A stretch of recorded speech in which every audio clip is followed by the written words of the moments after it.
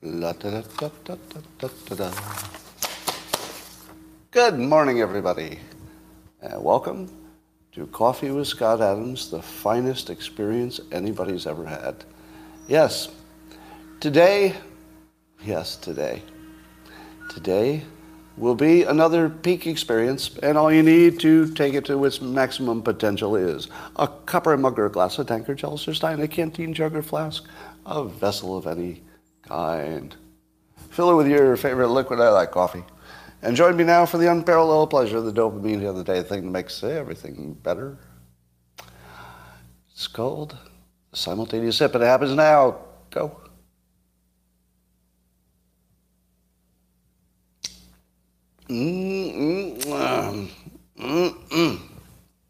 Savor it. Savor it. That's good. Well, let's start with the fake news of the day. Fake news of the day. Fake news of the day. Did you see the story that Mark Wahlberg is moving out of California? So he's going to move out of L.A. and move to, he hopes, Nevada. Now, how did the news cover that story? Did it cover it like he wants to get out of California because California is a hellhole? Sort of. That's how they covered it. Because that's the narrative, right? The narrative is people moving out of California because California is a hellhole.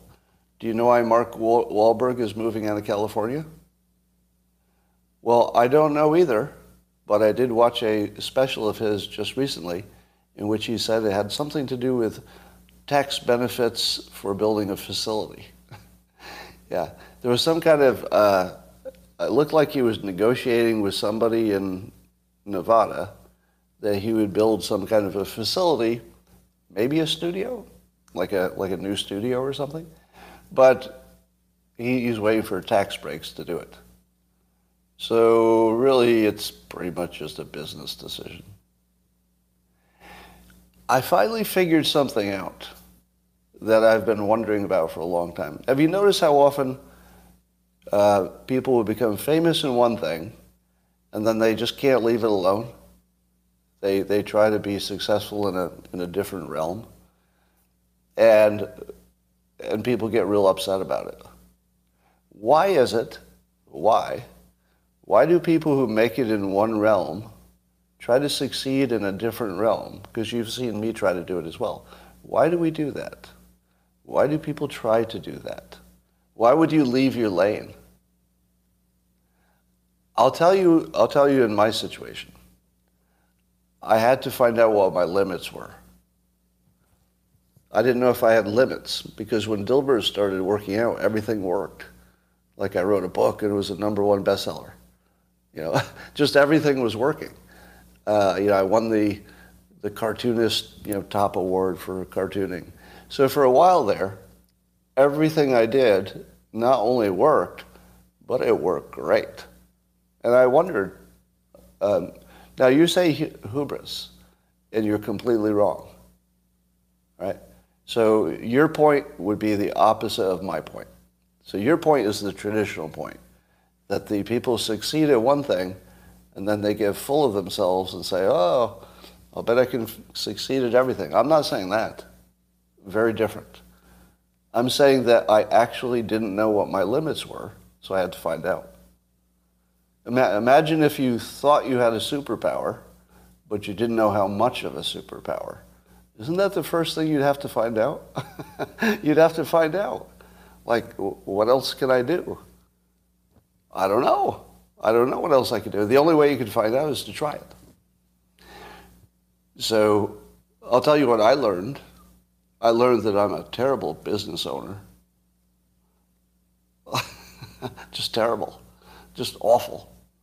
And I'm very good at being an entrepreneur for myself. So if I'm completely in charge of, the thing that makes money, then I'm fine. But I can't manage people. Can't do it. And I think the reason is I can't buy into the level of evil that it takes to do it. Because managing people usually means getting them to do something very unpleasant for them so that you will have a payoff.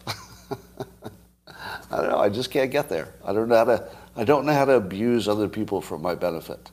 So I can never be a good business owner because you have to manage people. Anyway, then secondly, why is it that people, this is my other realization, why is it that people get mad when people leave their lane, such as Elon Musk talking about Ukraine? Why do people get mad when people do it? I have a theory here. Jealousy is not quite right. Not envy and not jealousy. But you're in the right ballpark. All right, here's my spin on it. Most of the people who complain about somebody leaving their lane have a certain quality about themselves. What is it? It's not everybody who complains. Does everybody complain when Elon Musk tries to do something outside of his expertise? No, not everybody. No, it's not a liberal. It has nothing to do with liberal Republican. Nothing. So it's not political. At least that's not where I'm going. Some of it's political, but that's not where I'm going. It's not a lack of confidence.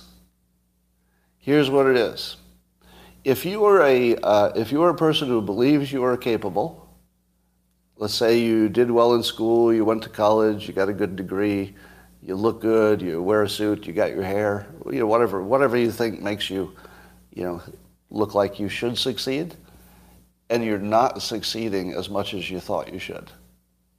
I think it's how people explain.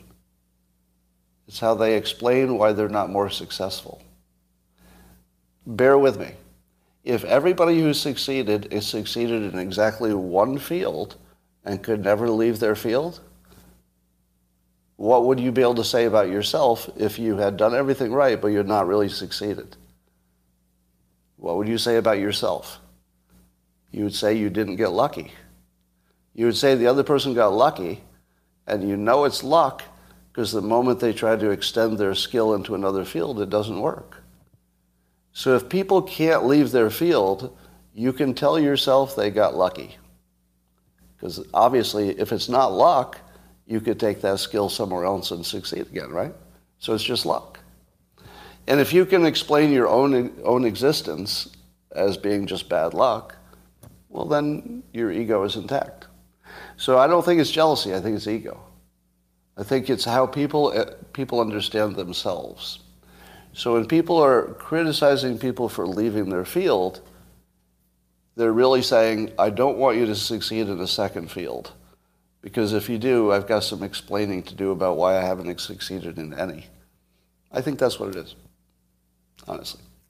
Now, I saw a European who was giving some criticism to David Sachs, who on Twitter has been trying to be helpful and suggest ways forward for the Ukrainian war and to come up with some peace plans. So David Sachs, who you should know as a famous tech investor kind of person, if you don't know his name, you should. He's one of the names you should know if you want to have an awareness of how things work, right? If you want to understand the world, he would be in the list of 100 names you should know, right? And here's what's interesting. We're watching people like David Sachs and Elon Musk and who was the other VC? I can't remember his name. But some other fairly well-known, famous people talking about what they would do or some suggestions for ending the war in Ukraine, right? And I saw a European mock specifically David Sachs. I saw a European say it was sort of an American thing that citizens would believe that they could just wade into like a nuclear confrontation and be useful. Now, what do you think of that? Some European guy, I think he was European, but it was not American, saying it's an American thing to imagine that just an ordinary person can go like change the world. And I think to myself, well, that's why your country isn't doing so well. I don't even know what country he was from, but I can tell you they're not doing so well because that's what we do over here. Now, I heard somebody else say that we're sort of a problem-solving country. we're not just a problem-solving country. That's part of it. And I believe that's a huge part. We are the most problem-solving motherfuckers who ever lived. That is America. We are problem-solving motherfuckers. We'll solve a problem like nobody's business. We know how to solve some problems. But we also have this characteristic where we feel unlimited. Not everybody, not all the time, but there are enough of us, Americans, who feel like we actually can change the world. And so we try. And every once in a while it works. And that's what you get. That's how you get Apple computers, motherfuckers. Right? That's how you get, Starlink and Tesla and SpaceX, motherfuckers. Because we don't feel like we're limited. If we think we have something to add, we jump in. If your car is on fire, we stop and pull you out. We solve problems. So when I see people making fun of David Sachs for making a citizen suggestion, I say, I don't think you understand what's happening right now. I would put David Sachs in the internet dad category. I don't know if he'd want to be in that category, but and what I mean is people who have built credibility in some realm and they're trying to use it productively to make the world a better place. Because I honestly think that's primarily what Elon Musk is trying to do. Like long ago he made enough money. I think he's trying to fix the world. And when I watch, David Sachs tweets, I don't see anything else. I don't see him trying to make money out of Ukraine. Nothing. He's just trying to fix a problem. And so am I. I mean, I have a business model which allows me to benefit the larger my audience is. But that's pretty standard stuff. I mean, I wouldn't be doing it just for the money. It's not what I would do. I would do it because I think maybe I could add something. So here's what I'm going to add. The Ukraine war, I don't think our politicians can solve this one. It has that weird characteristic that the politicians aren't going to be able to get this done. So if we need to get to some kind of a good end point, it's going to be the internet dads. It's going to be the internet dads. So let me tell you what one of them says, and I'm not going to promote this particular idea, all right? Because I don't want Ukraine to be mad at me yet. They will be, but not yet. Yeah, there is a day when Ukraine will be mad at me, but not yet. So I'm just going to say what David Sachs' idea is for ending the war.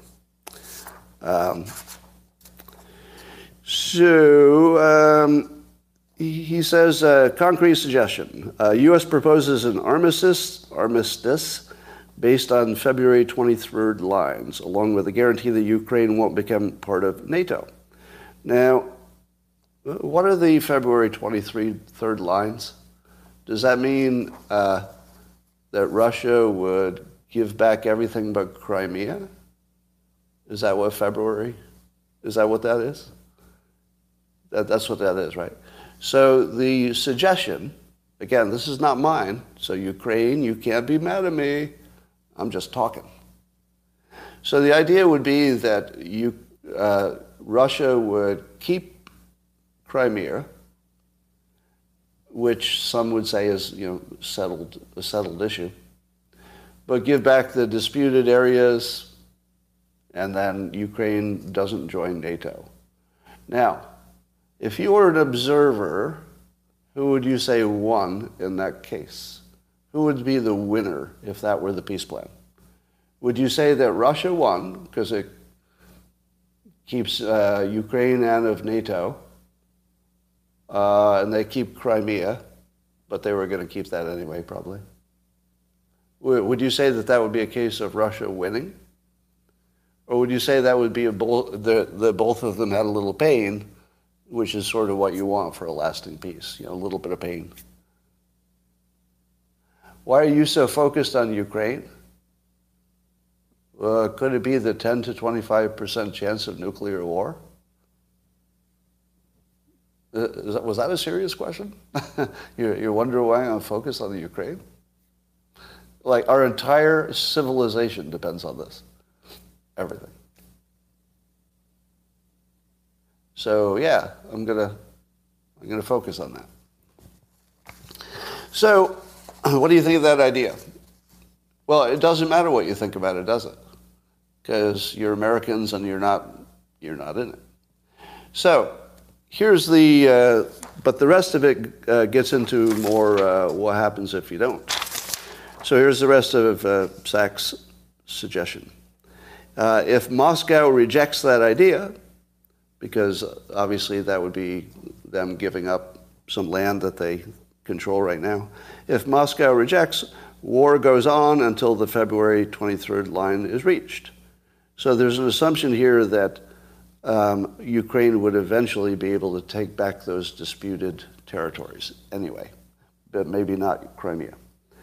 And then he goes on, even if Moscow rejects the proposal now, keeping it on the table creates an alternative to nuclear use if they become desperate, thereby reducing the risk of nuclear war. Now, do you see that David Sachs, a citizen of America, that's all, not an elected person, he just protected you from nuclear war. He just did that. Like actually literally with a tweet. He protected you from nuclear war. Now, not completely, but he's high enough visibility that if enough people retweet that, and I retweeted it, some other people did, if enough people retweet it, Russia will see that there are some, let's say, prominent voices who have a plan that Putin might be able to live with. That's less than nuclear war. And that escape valve, the fact that there might be an escape valve that prominent Americans would support, does give Putin a little bit of a backdoor if he needs it. It does take the risk of nuclear holocaust down. Now, why did he have to do that? Why did David Sachs have to reduce the risk of nuclear war himself? Why did he have to do it personally? Because nobody else was. Nobody else did. Where is Biden's plan that would give Putin an exit, to escape from nuclear war? Where's that? It's like the reason that the internet dads get involved is because something needed to be done and it wasn't getting done. And here David Sachs just protected you from nuclear war with a tweet. Literally. Now, I'm not saying, he reduced the odds of war. I mean, he didn't reduce the odds to zero. I'm saying it makes a difference. Now, if that message got extended, then Ukraine would hate it and would be arguing about how terrible it is. But it would be an alternative. It only has to exist as a functional alternative that people are talking about. And he did that for you. He did that for you. So to whoever it was who was saying, this is about Americans, that Americans think that, if you're just a citizen, you can just jump in and, make a difference. He did it. He jumped in and he already made a difference. That's a real difference. I feel it. I mean, I feel safer because a prominent, smart person in America raised a potential peace plan that I think, I can see Putin maybe sort of last resort taking that plan. I don't know. I think you're seeing something amazing happening that's not quite appreciated, but I'll try to help you. Try to help you appreciate it. Did you know that there's still... This is actually a real fact. Like, I can't even believe I'm going to say this. All right, so it's, what is it? It's October, it's 2022, and I'm just going to read you this fact, and I just shake your head, and like, your head can hit the floor. I'm just going to read the fact. Did you know that a lot of our voting machines are still connected to the internet by modems? Not accidentally. Not accidentally. That the normal way that they work is they transmit their results by modem. And so, as of even today, when the experts are very clear that this is a hacking vulnerability, are there any experts who say that there's no risk of having modems attached to your voting machines? I don't believe so. I've never heard one. I've never heard any expert, like a hacker expert, I've never heard one say, it's okay to connect to the internet. What could go wrong? Now, I was under the impression that this didn't exist. How could I have been under that impression? Because I follow the news pretty closely. How many of you knew that in a number of states, and they're important states too, it's like several important states, that they're still attached to the internet? Did you know that? You know, I'd seen reports or allegations of that, but I was pretty sure that they stopped doing it. Like, I was sure that that was an old practice, that nobody would do that anymore. Oh my God. Now, are you also watching the election denial, what would you call it, the flip? So somebody else called this out on Twitter, so this is not my original thought, but I wish it had been. It's a really good original thought. I forget who said it first. I wish I remembered. Oh, was it Cernovich? Maybe. It might have been Cernovich. But here's the flip. That now that the polls are suggesting a potential big Republican win, I'm not sure I believe that yet, but the polls suggest there might be a Republican wave. And what are the Democrats going to start to talk about? Election integrity. Because if the Republicans win, the Democrats will claim the election was rigged. So I'm seeing people say it was Mike Cernovich who pointed that out. Yeah, you have to see it developing now, because it's already developing. You can see it happening now. So suddenly the Democrats are going to get all kinds of religion about how vulnerable our elections are. So watch for that. Yeah, I mean, it's already happening, but yeah, I think you're right. It must have been a Mike Cernovich tweet.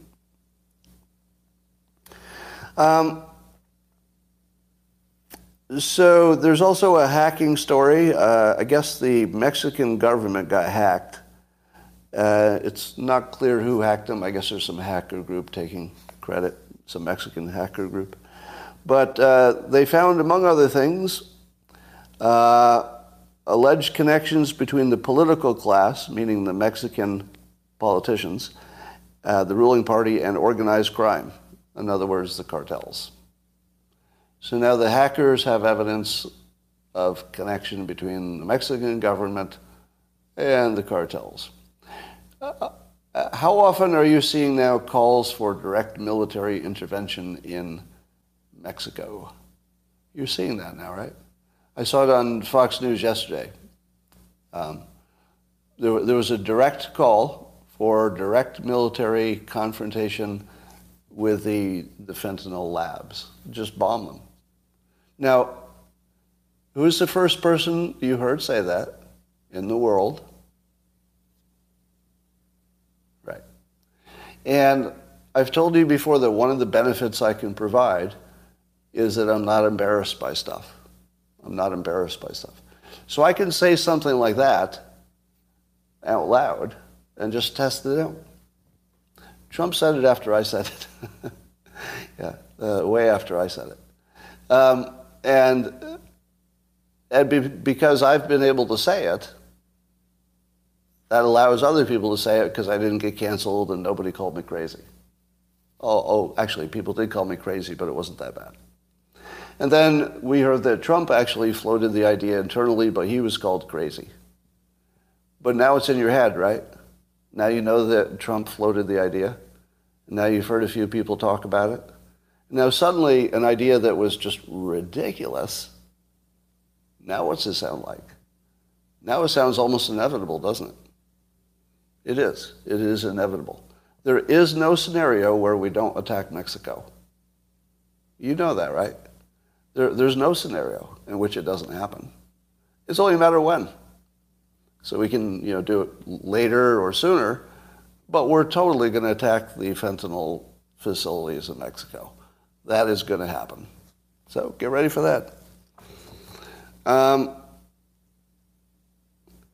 So let's talk about Ye.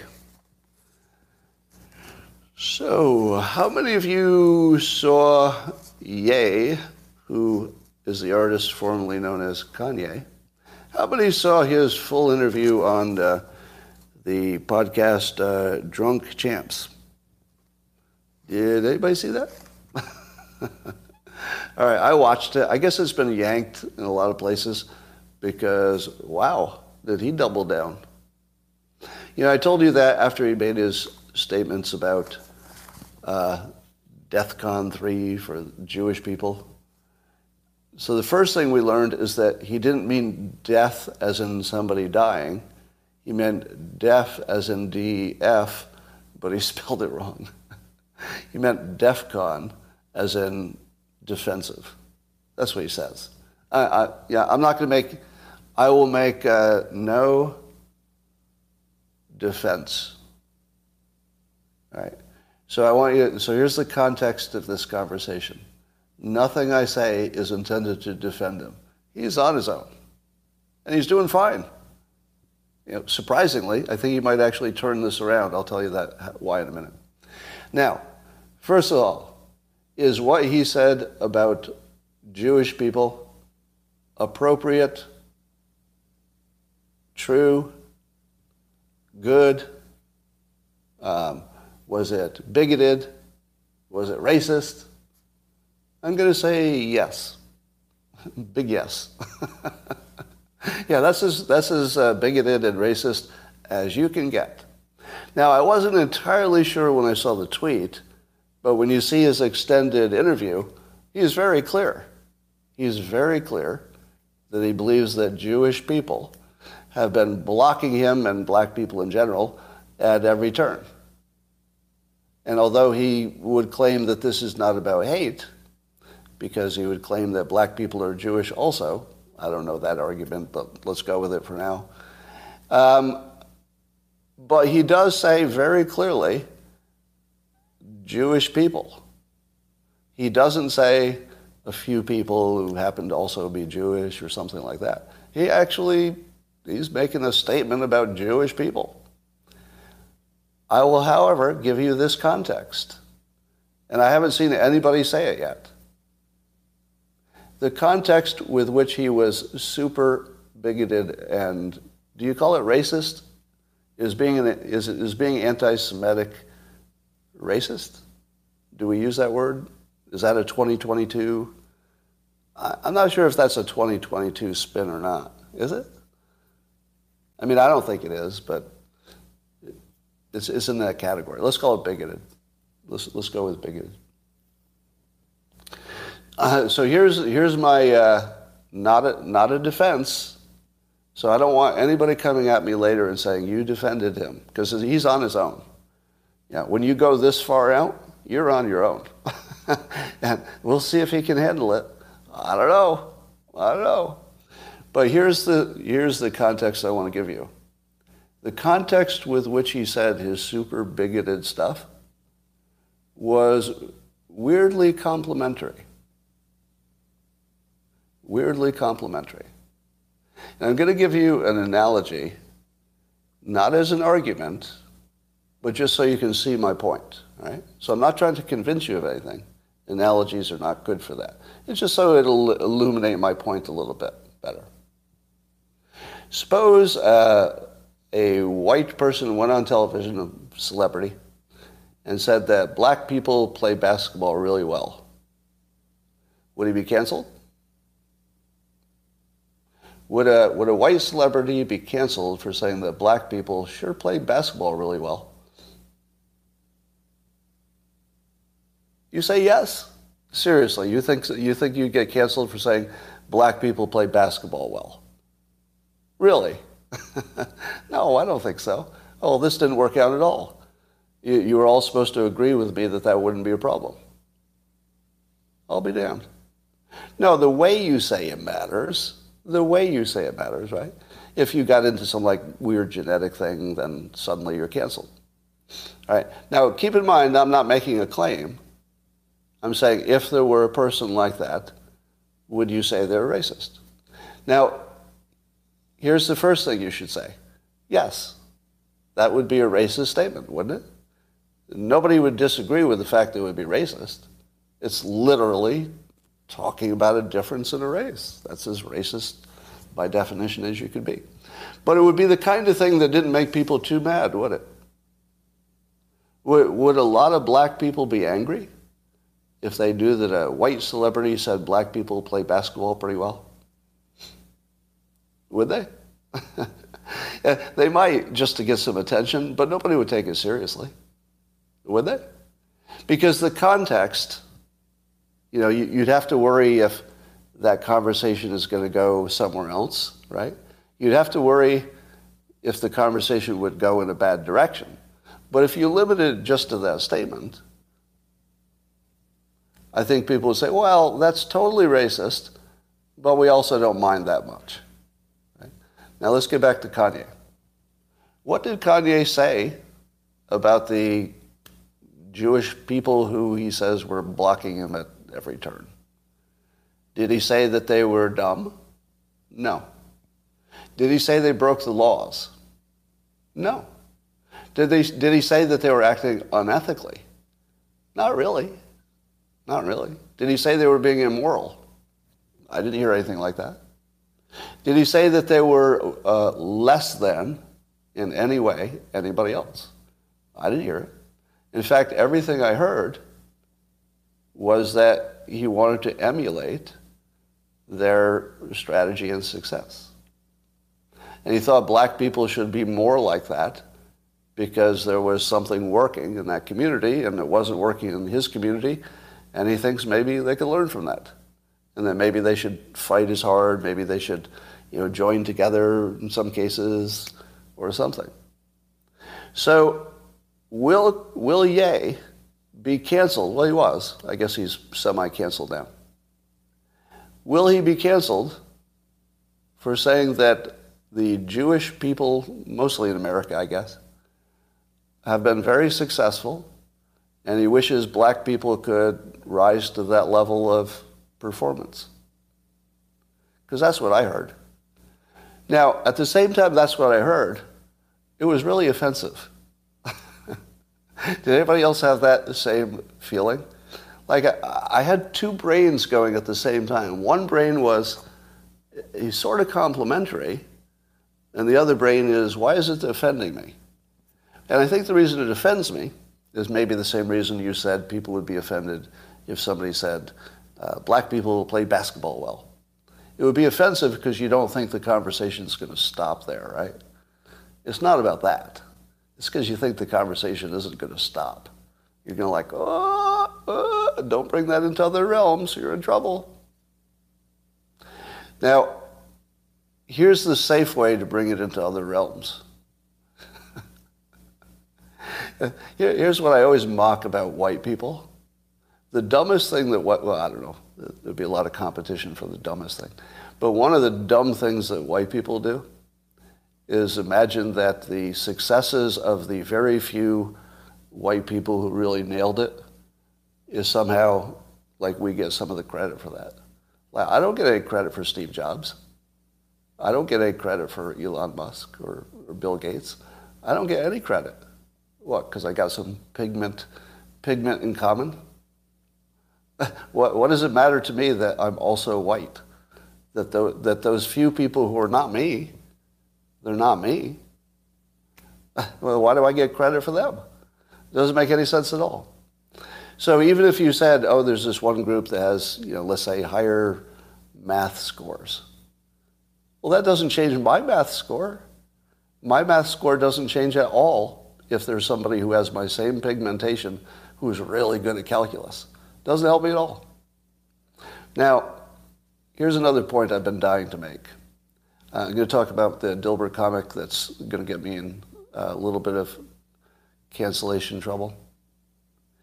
When I talk about how my own career was, let's say, limited by being a white male, and in 2 corporate careers, I was told directly that I couldn't be promoted because I was white and male. Now, when people hear that, they think, oh, this reverse discrimination thing, you're talking blah, blah, blah. Here's the thing that they're all missing. Who am I complaining about? Who am I complaining about? Did I say that black people are discriminating against me for being white? That's never happened. In my entire life, I can think of 0 cases where any black person ever discriminated against me. 0. I mean, I can't think of any at all, my whole life. Do you know who was discriminating against me when I was told I couldn't get promoted because I was white and male? White men. Rich white guys. Yeah. Rich white guys were discriminated against me. So why can't I identify as black? Because I hate rich white guys as much as anybody else who might hate them. Now, of course, when I became a rich white guy, the first thing I did was try to increase the diversity. I shouldn't even admit that. But I've been on both sides of the conversation. So I've been on the side of the conversation where I would be denied opportunity because I was white. But I've also been in the room. I've never admitted this before. I've also been in the room with other white people discussing how we got to get some non-white people in this project or in this group or on this team or on this startup or something because it helps. So it's one less thing you have to explain away. Like, do you want to start a company and then it becomes a unicorn, and after it becomes a unicorn, somebody says, every single person in your company is a white male. I don't need that trouble. So as soon as you're a rich white male, the first thing you do is look to discriminate against poor white males. And, I would love to tell you I was above that impulse, but it's just self-interest. It's pure self-interest. You're not really thinking in terms of discriminating. You're thinking about what's good for yourself, right? And what's good for myself is to live in a world that's diverse and nobody's complaining. So sometimes I try to make that world for myself. Yeah. So if you imagine that there's something wrong with me because I pursue self-interest in a free market society, I would say, that's what the free market's supposed to do. It's supposed to give me this playing field and then say, go pursue your self-interest as hard as you can. And so I do. Let's move along. You're right. Have you also noticed how, this is also a David Sachs observation, that Ukraine is, Eastern Ukraine, it's not even all of Ukraine, just that little strip of Ukraine on the east, is the new organizing principle of American foreign policy. Now, when I read the first sentence, I was like, what? That's a big claim. That little part of Ukraine, that's our organizing principle for all of our American foreign policy? That's crazy. And then he gives us examples. Venezuela becomes our friend suddenly? Oh, okay. Saudi Arabia becomes an enemy? Oh. Europe freezes, global south starves, and the U.S. has a recession. All over a piece of real estate that has never been a vital U.S. interest. That sums it up pretty well. Yeah. We've changed our entire, and I would argue even Taiwan, that the risk of Taiwan being lost to China probably has something to do with Ukraine as well, doesn't it? I mean, suddenly everything's about one strip of land in Ukraine that we don't give a shit about. Honestly, we don't care. We really don't. And then I saw this question on Twitter. Explain how Ukraine could end in the best case scenario for the ending of the Ukraine conflict. What does that look like to you? What's the best case that you could imagine? Not that it's likely. I'm not saying it's likely, but what would be the best case, the most optimistic case? And I tried to answer that question. I think the best case would be Putin gets removed in a coup, but we get lucky, because remember, this is the best case, not the most likely case, just the best case. That Putin gets removed in an internal coup, gets replaced with a leader who's more cautious. He doesn't have to be less, Russia is great, but he needs to be more cautious, at least for a while. That would buy us something. Ukraine stays mostly intact, and nuclear power gets a huge boost because nobody wants to be beholden to Russia. So I think that the best case scenario is that the American energy companies maybe get a boost if we're providing more to Europe. That could be nice. Russia becomes less of a thorn in our side. I think there's an upside. I mean, it doesn't look good because we've spent all of our money. And all of the Ukrainian women move to the United States and marry American men. Yeah. So lots of upside there. Let's see. So this is like a small story, but it's like connected. I'll talk about George Floyd in a minute too. So Olivia Wilde, actress, and I guess she's a film producer, director now, has a new movie that's getting good reviews. But she goes to this gala, Academy Museum gala thing, wearing a braless see-through gown. And I see that, and I say to myself, 2022 is the year when children have to wonder about their mother's tits and ass being on the internet. It's like the number of people who have to worry about that now. And Kanye was talking about that too. He was talking about Kim Kardashian. And he was complaining that his children have to see his 40-something-year-old wife showing her ass in a magazine because the fashion industry sort of forces her to do that. And I thought, this is such a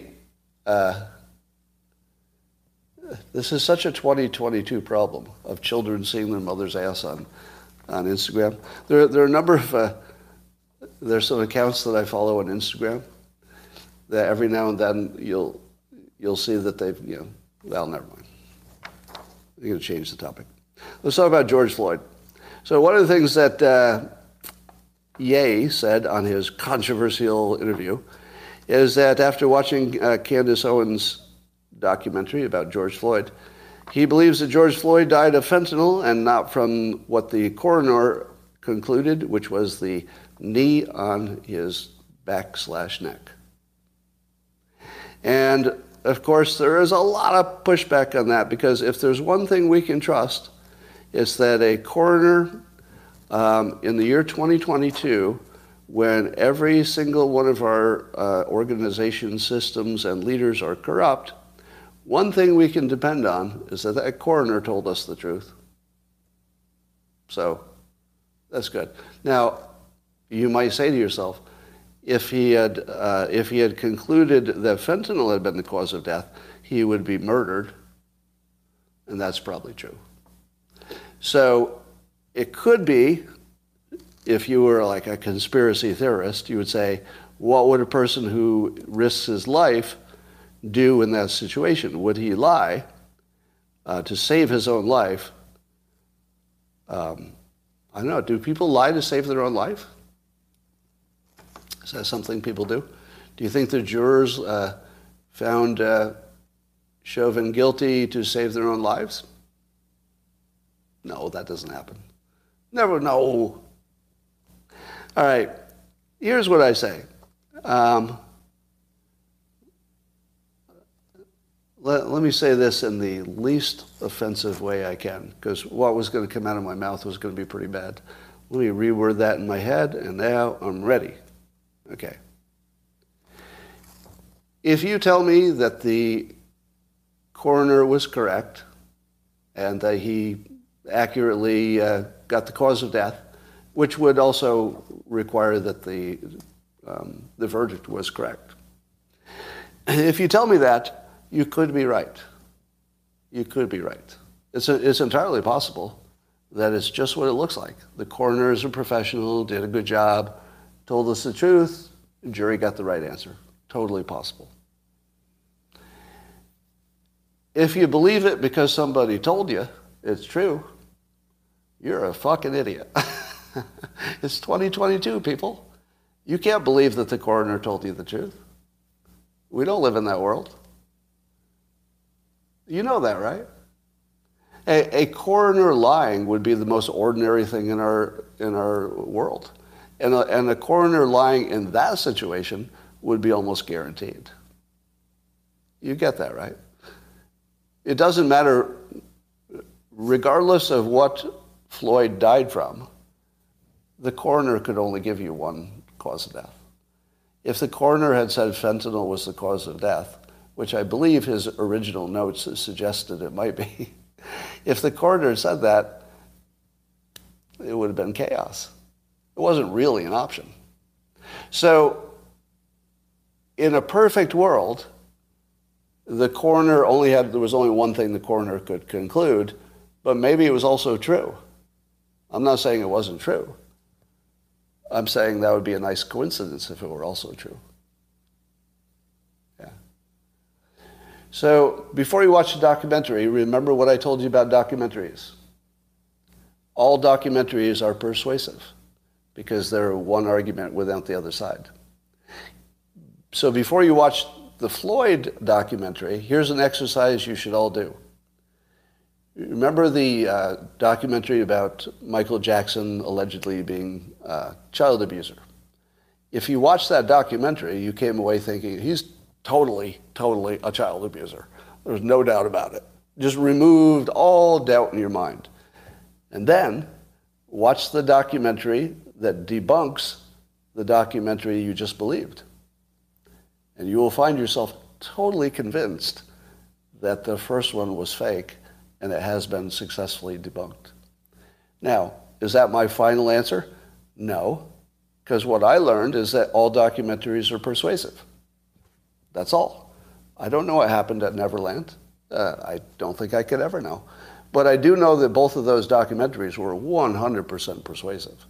So when you watch Candace Owens' documentary, whatever claim it makes, you will be persuaded. You will be. But if you haven't seen whatever other documentary would tell the other story, just be aware of that. You know, just be a let's say a smart consumer of the news. I think this is hilarious that Katie Hobbs refuses to debate Kari Lake, running for governor there in Arizona, and that Katie Hobbs won't even exactly say why she refuses to debate her. I think I know why. I don't really pay attention to the state stuff too much, especially if it's not my state. But if you spend 1 minute listening to Kari Lake talk on television, and then listen to 1 minute of Katie Hobbs talking on television, it's pretty obvious why she doesn't want to debate her. It would be a slaughter. It would just be a slaughter. So I think she's going to do the Joe Biden strategy of just, of just not showing up and hoping that that's good enough. I'd like to bring up this topic again, and I'll tie this into something new. I was reminded by an article that 34% of white college applicants say they're minorities to get accepted in college. 34% of white college applicants lie and say they're minorities. And apparently it works every time. Do you know why? Because the rules are they can't doubt you. The rules are you can identify as anything you want. Now, I didn't make the rules. I did not make the rules. But if those are the rules, you should identify as whatever gets you the most money, because those are the rules. Now again, I don't believe in cheating. I believe in following the rules. But those are the rules. You can identify, and by the way, you don't need to give a reason for your identification. That's also a rule. If somebody identifies as whatever, do I get to question their decision? No. No, I do not. I do not get to say, in my opinion, you are not that thing. That is not part of the conversation. So if those are the rules, anybody who is identifying as something that pays you less, why? I mean, to me, when I see this statistic, 34% of white college applicants say they're minorities, my brain translates that into, wow, that's a lot of white college applicants who are fucking idiots. Only 34% were even smart enough to apply for the way that they get free money. How many people were not applying in the way to get free money? Of course you should get the free money. Of course. I may have told you this before, but when I applied to college back in the 70s, on one application, I said I was Native American because I believed at the time incorrectly. Like Elizabeth Warren, I believed I had a little bit. That was like the family rumor that we were part Native American. So I was actually raised thinking I was a little part, maybe like 1/28th or something like that. But so I applied once as a Native American, and I was inundated with scholarship offers. I was offered a free ride to college without filling out an application. Let me say that again. I was offered full scholarships to college without filling out an application to those colleges. Now, I decided that it would be unethical to take an advantage that large. Because I looked at it and thought, I don't want to get caught doing this.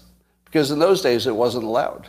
In those days, if you had identified as the wrong thing, you got caught, you'd probably get kicked out of college. So, I was like, oh, this was a fun experiment, but I'm not actually going to do this. This would be a dumb crime.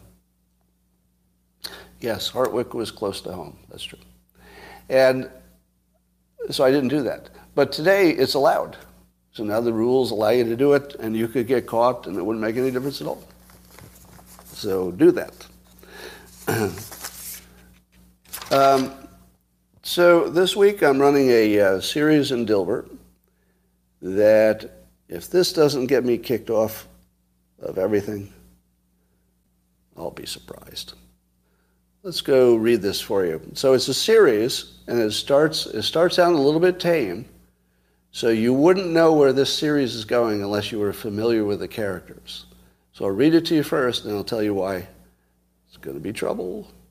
All right, so this is Dilbert's boss says to Dilbert as Dilbert's walking by the office. The boss says, there's an opening in management for a director of AI research. And the boss says, you're the only employee with AI experience, but I'm also considering Ashok, Tina, and Dave. And then Dilbert says, none of them are even close to being qualified. And the boss says, do you have any idea how bigoted you sound? Now, what you would have to know is that Ashok was born in India. In the Dilbert comic, he's an Indian American.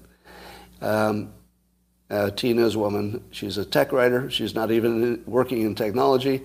And Dave is the new character, who is a black character, who identifies as white because he's a prankster. And he just thinks it's funnier to identify as white. So this, here's the background of this. This is based on my exact experience. Now I've changed the job titles, but my experience was this. My boss came to me and said, you're the obvious person, most qualified, but you're a white male. So I did not get that promotion. So Dilbert is going to be dealing with my exact situation. And it's one that a lot of people are dealing with in 2022. And in 2022, I can get away with this. Well, I can get away with it. I mean, I'm not going to go to jail. But I expect a lot more newspapers will cancel me this week. I haven't heard yet, but probably. Probably. I would expect at least one more chain to cancel me. And the chain is just one decision can take out hundreds of newspapers in one decision. So this is continued. I won't tell you what the rest of the series is, but we'll have some fun watching that. All right. Let's see. What else? We talked about George Floyd. I feel like there was one other thing Parler. There's so much news today. It's all Ye news. So Ye announced this morning, or Parler announced, that the social media company Parler, that's sort of like a Twitter knockoff, Ye is buying Parler. So he's going to have his own social media thing. What did I do? I immediately went to my Parler app and signed up. I think I was already signed up, but I hadn't used it. So I renewed my thing. So I'm going to at least check out what he has to say. Now, it's kind of interesting because now the conservative world will be broken up into Truth Social and Parler, and also Getter, right? Now there are three: Getter, Parler, and Truth. So you're going to have a reverse Fox News effect here. Fox News is the biggest news entity because there's only one big entity that talks about conservative stuff. And then the left has to, share their audience, CNN and MSNBC and stuff. But this is now the opposite. So I think the conservative voices will be broken into smaller chunks, whereas Twitter may become the blue thing or something. Oh, Gab. Gab is out there too.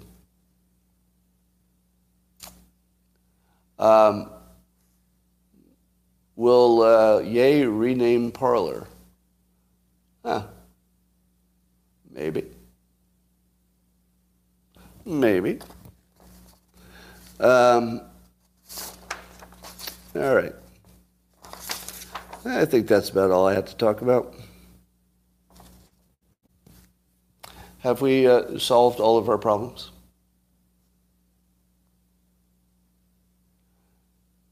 All right. Here's what I think is going to happen with the Ukraine nuclear standoff. And I want to keep telling you this almost every day. We will be going to the brink of nuclear war, but that's unavoidable, right? And we will go to the brink because that's also the fastest way to peace. It's the fastest way to total destruction, but also the only path to peace. Because if we're not afraid of actually dying, meaning everybody involved, they're not going to make any deal. Because have you noticed that the people doing the negotiating are not doing the suffering? You know what would be a better way to negotiate the end of a war? Like dig some Ukrainian out of the rubble, like of a destroyed residential unit. Dig them out of the bottom of the rubble, and then that would be your negotiator. And then the Russians, you take the mother of one of the soldiers who was just killed. So one Ukrainian who was dug out of the rubble, negotiating with one Russian mother whose son just died in a stupid war, and have those sit down and come up with a peace plan. Do you know who can't make a peace plan? Zelensky, who's having the time of his life. Zelensky is having the time of his life. I mean, it's horrible in lots of ways, true. But he's also more alive than he's ever been. He's having the time of his life. He's like the celebrity of the world. Of course, he's enjoying it on some level. He probably hates it on a lot of levels, but I'll bet he's enjoying it on some level. How about Putin? Well, I think he still gets a massage and a hand job every day. Probably every day. Like, I think he's eating fine food and having a good time. So our problem is we keep asking the people who are not suffering to negotiate. Those are the wrong people. What kind of result are you going to get if the people negotiating don't give a shit whether it gets one way or the other? It's not going to make much difference. So we're going to walk up to the brink of war. We will not have a nuclear war. I wouldn't rule out a tactical nuclear detonation. That could happen. I think it's unlikely, but we're not going to have nukes flying into America and Moscow. That's not going to happen. Now, what I think will happen is the two sides will settle into a drone war, and the drone war will be both unstoppable and what's the word where you just can't put up with it? So it will be both unstoppable and intolerable, thank you, not intolerable. It will be intolerable and unstoppable. Now, once you reach the point where it's both intolerable and unstoppable on both sides, then you can negotiate. But it has to be both intolerable and unstoppable. And that's what drones will buy you. So I think drones are going to be, they're going to define future war. If you can't knock drones down, and apparently we can't, not well enough, both sides can just degrade each other until those disputed regions are just garbage. Nobody's going to want them anyway, except for the resources. Yeah, and it's inevitable that chemical weapons will end up on drones. I think that's inevitable. It might not be a state actor, it might be a terrorist, but chemical weapons on drones, and it's going to be fentanyl, because that's the easiest one to get. So that's what's happening, or COVID-19. Yeah. So here's something that, as we check our assumptions about COVID, there's an assumption that I used to make that was central to most of my assumptions that I believe has not been demonstrated. So check this with me. Did we not believe at one point that the amount of infection you initially got would have a big impact on your outcomes? We used to believe that, right? Wasn't that basic understanding? And I would say that the top level experience with masks especially shows that that was not the case. To me, it looks like the viral load thing was always wrong, but now we know it. Because if the viral load thing had been true, I think you would have seen a difference between the masked and unmasked places. Now, of course, because it's data and it's the internet, it will take 1 minute for somebody to put up what looks like data to show that masks totally worked in some place or another. And it will take 1 more minute for somebody to debunk that, because nobody knows that masks worked or didn't work. It's just not known. But I would think that we would have seen a big effect. If the plume theory was even half right, we would have seen it in the numbers, I think. Wouldn't we?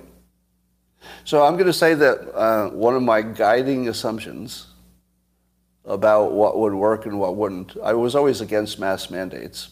So in case anybody's joining us new, I've never been in favor of mask mandates or vaccine mandates or closed down mandates, except for the first 2 weeks. First 2 weeks was worth the shot. We just didn't know it was a bad idea at the time. But I had assumed that if you did wear a mask, it would help you because of the plume theory. But now I think I have to release on that, don't I? Do you like it when I admit I'm wrong? I probably admit I'm wrong more than anybody in the public eye. I'll bet nobody's ever admitted they're wrong more than I have. It's like a continuous thing I do. Like I'm always rolling out, well, I was wrong about that. Now, I was not wrong about not wanting masks to be mandated. Because the bottom line is, what do you do about it, right? And the what do you do about it, I think I was still right, which is the no mask mandate. But I was definitely wrong on that assumption, because common sense tells me that a bigger plume would be a bigger problem, but it didn't show up in the numbers. So I'm going to say that was probably wrong. Probably wrong. All right, now Nisi is saying something that's pissing me off. She says, I'm glad you fessed up on the masks. No, fuck you. That didn't happen. I don't know what you just saw. I fessed up on the masks. I had a bad assumption. Probably. But I was always on the no mask mandate side.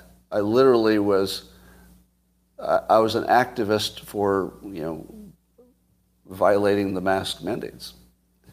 So be very careful. Be very careful.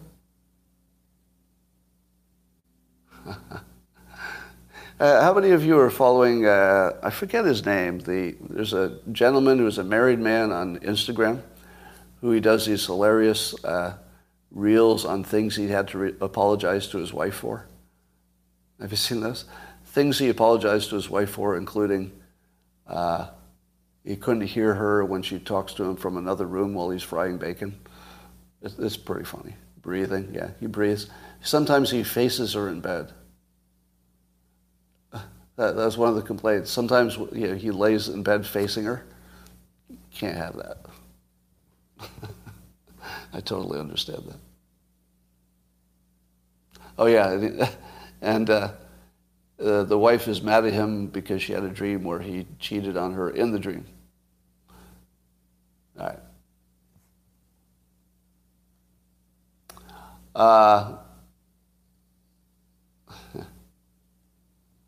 All right, that's all I got for today. No doubt, one of the finest things you've ever experienced. The live stream to end all live streams, the best thing that's ever happened. People thought you were pushing masks. I was pushing an assumption. See, you can see how people can't handle any nuance at all. Yeah. You can't say, well, something has some good elements to it, but we shouldn't do it. Like, nobody can handle, well, there's some good parts to that, but overall, we shouldn't do it. Nobody can handle that.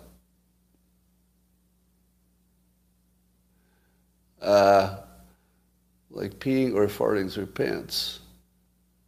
Really? You think you can piss through your pants just as easily as you can piss when you don't have pants? Like, your arguments were always stupid. My argument had a bad assumption that was backed by science. It just happened to be wrong. But, some of the people who disagreed with me were not even backed by science. All right, so that's all for now. You can't hear the B in subtle, but it's still there. That's blowing my mind. That the word subtle actually has a B in it. It's very subtle. Whoa. Whoa. All right, that's all for now. Talk to you later.